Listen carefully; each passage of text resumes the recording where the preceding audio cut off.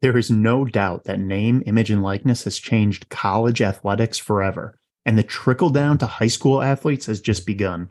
Regardless of your opinion on the right or wrong, NIL is here to stay. We see the massive endorsement deals and the high profile athletes that are signing. We see the influencers that are capitalizing on their time in college athletics. And we get a vision for what NIL is that only represents part of the story.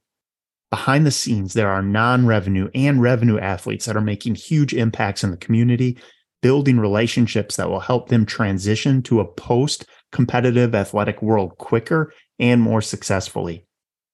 On NIL Undressed, we want to have fun and sometimes lively conversations with current and former pro athletes, college athletes, national champions, and those on the front line like coaches, administrators, and the support staff to hear about how NIL has changed the typical day-to-day and how they are adapting to create an environment for student athletes to achieve success on and off the field.